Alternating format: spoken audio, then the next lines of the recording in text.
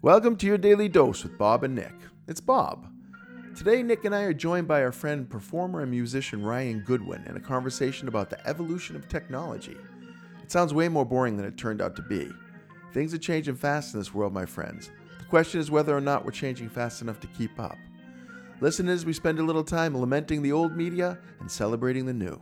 Enjoy. You grew up in a day when I could access it at any time. Google search. Anywhere.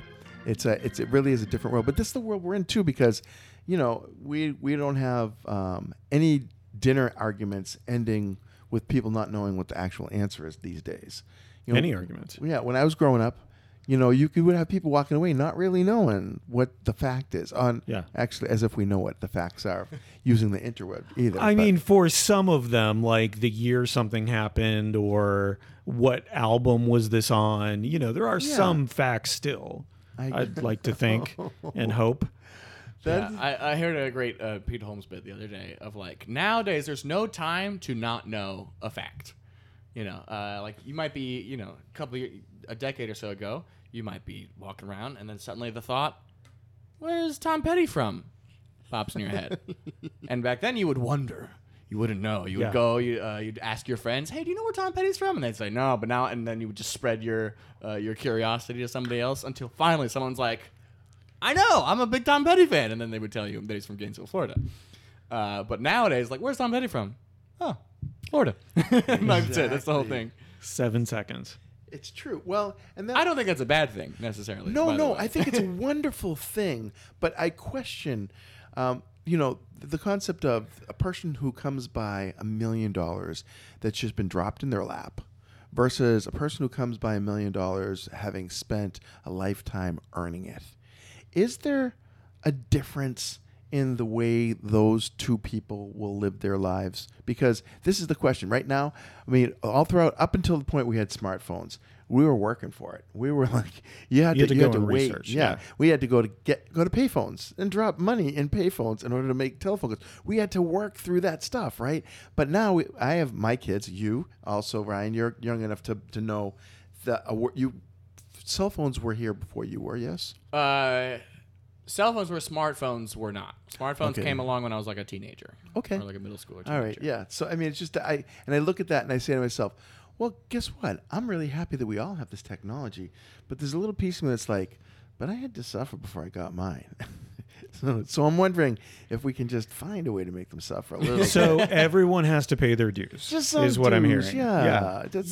Here's the thing, and kind of on your Guns, Germs, and Steel conversation. My dad has shared this quote with me, and I'm sure he didn't think of it, but everything changes and nothing does. So there will be some suffering. Yeah. It'll just be a different type of suffering. Yep. And then eventually, like, I'll grow older and be like, well, I did this when I was a kid. And, like, that's no longer a problem anymore. So is there anything right now you're looking at kids going, oh, like shaking your hand at them as if you've turned into an old man already? Kids these days, why can't they just do this like I did? Why do they have the Velcro on their shoes? Why don't they have those laces like I had to have? Nothing that immediately comes to my head of like, oh no, this is definitely it. But I do think like I've had to learn how to navigate the internet. Like what's fake, what's not fake, what's a scam, what's a virus, what's actually the thing you're looking for, what's not the thing you're looking for, but is like really, really close, but it will do or whatever stuff like. So I've had to learn that kind of literacy.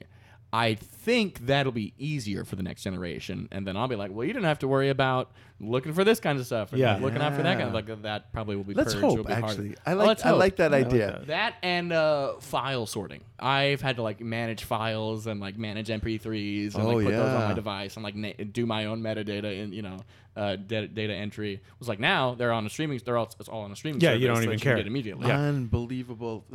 Memory is no longer an issue anywhere. It's just memories everywhere. Remember when you used to scrape and buy extra memory? Oh yeah. Like I had. Okay, I'm not even kidding about this. I had a 10 megabyte system when I graduated college in 1984. That was the full capacity of my computer, 10 meg. And I was like, I got the 10 meg one. It was like I got so much room. I'm going to write so many documents. Well, and that's just the thing was I was writing in MS-DOS. I literally Yeah. was creating stuff in MS-DOS at that point. But I had a minor in computer science, so which was very good because it got me my first job, which got me every other job I had when I was in the corporate world.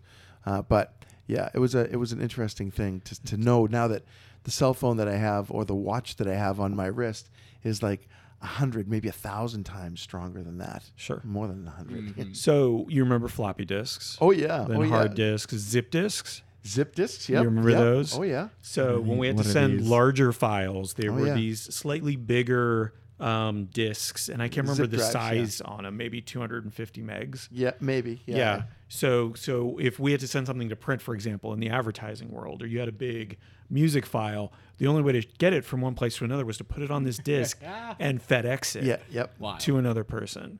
It was like the equivalent of faxing a large file. A whole file. Yeah. Whoa. Connect. Well, that's the faxes. I don't mean to okay? sound too blown away by that, but that does blow my mind. Yeah. It is. And then they had to have a zip drive reader on their Right, end yeah. too. They had to have the device Yeah. to be able to access decode it. That was it. Yeah. This was that. it. Wild. Well, I created a product that generated a lot of money for Orlando Health based on fax technology back in the 90s. Smallpox. That's what I was spreading. I actually linked up groups of primary care and orthopedic surgeons in this network to care for workers' comp.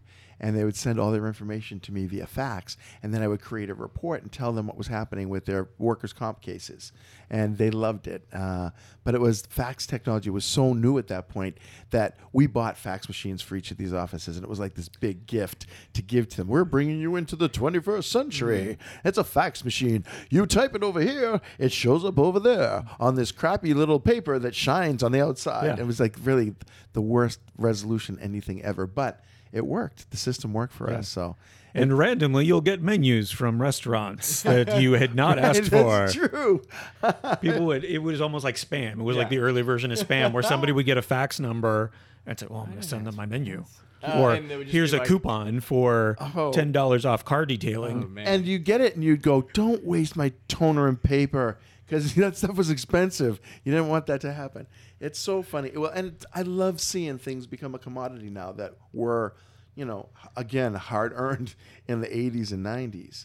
We've come such a long way. I think it's a great time to be alive, but it also tells me in the next 10 years, who knows what we're going to have? We're going to have chips implanted in ourselves. We're going to have liquid media that we drink, and then it goes to the different parts of our body and informs them. I don't know.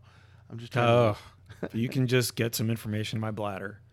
That's all I want. Just get the news to my bladder. It is That's like straight dopamine injection. Yeah, just a pit- literal dopamine injection. my Yeah, bladder yeah, just refuses to interact with any kind of news No source. other content. how many It's have bad. you tried? It's 3. I got okay, YouTube getting yeah. pumped straight to my Yeah. lungs. Like,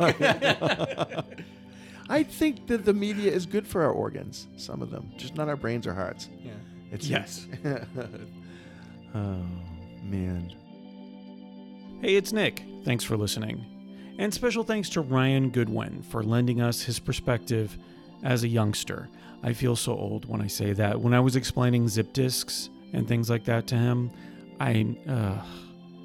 You can learn more about Ryan at ryangoodwinmusic.com and follow him on Instagram at Metablip, Metablip.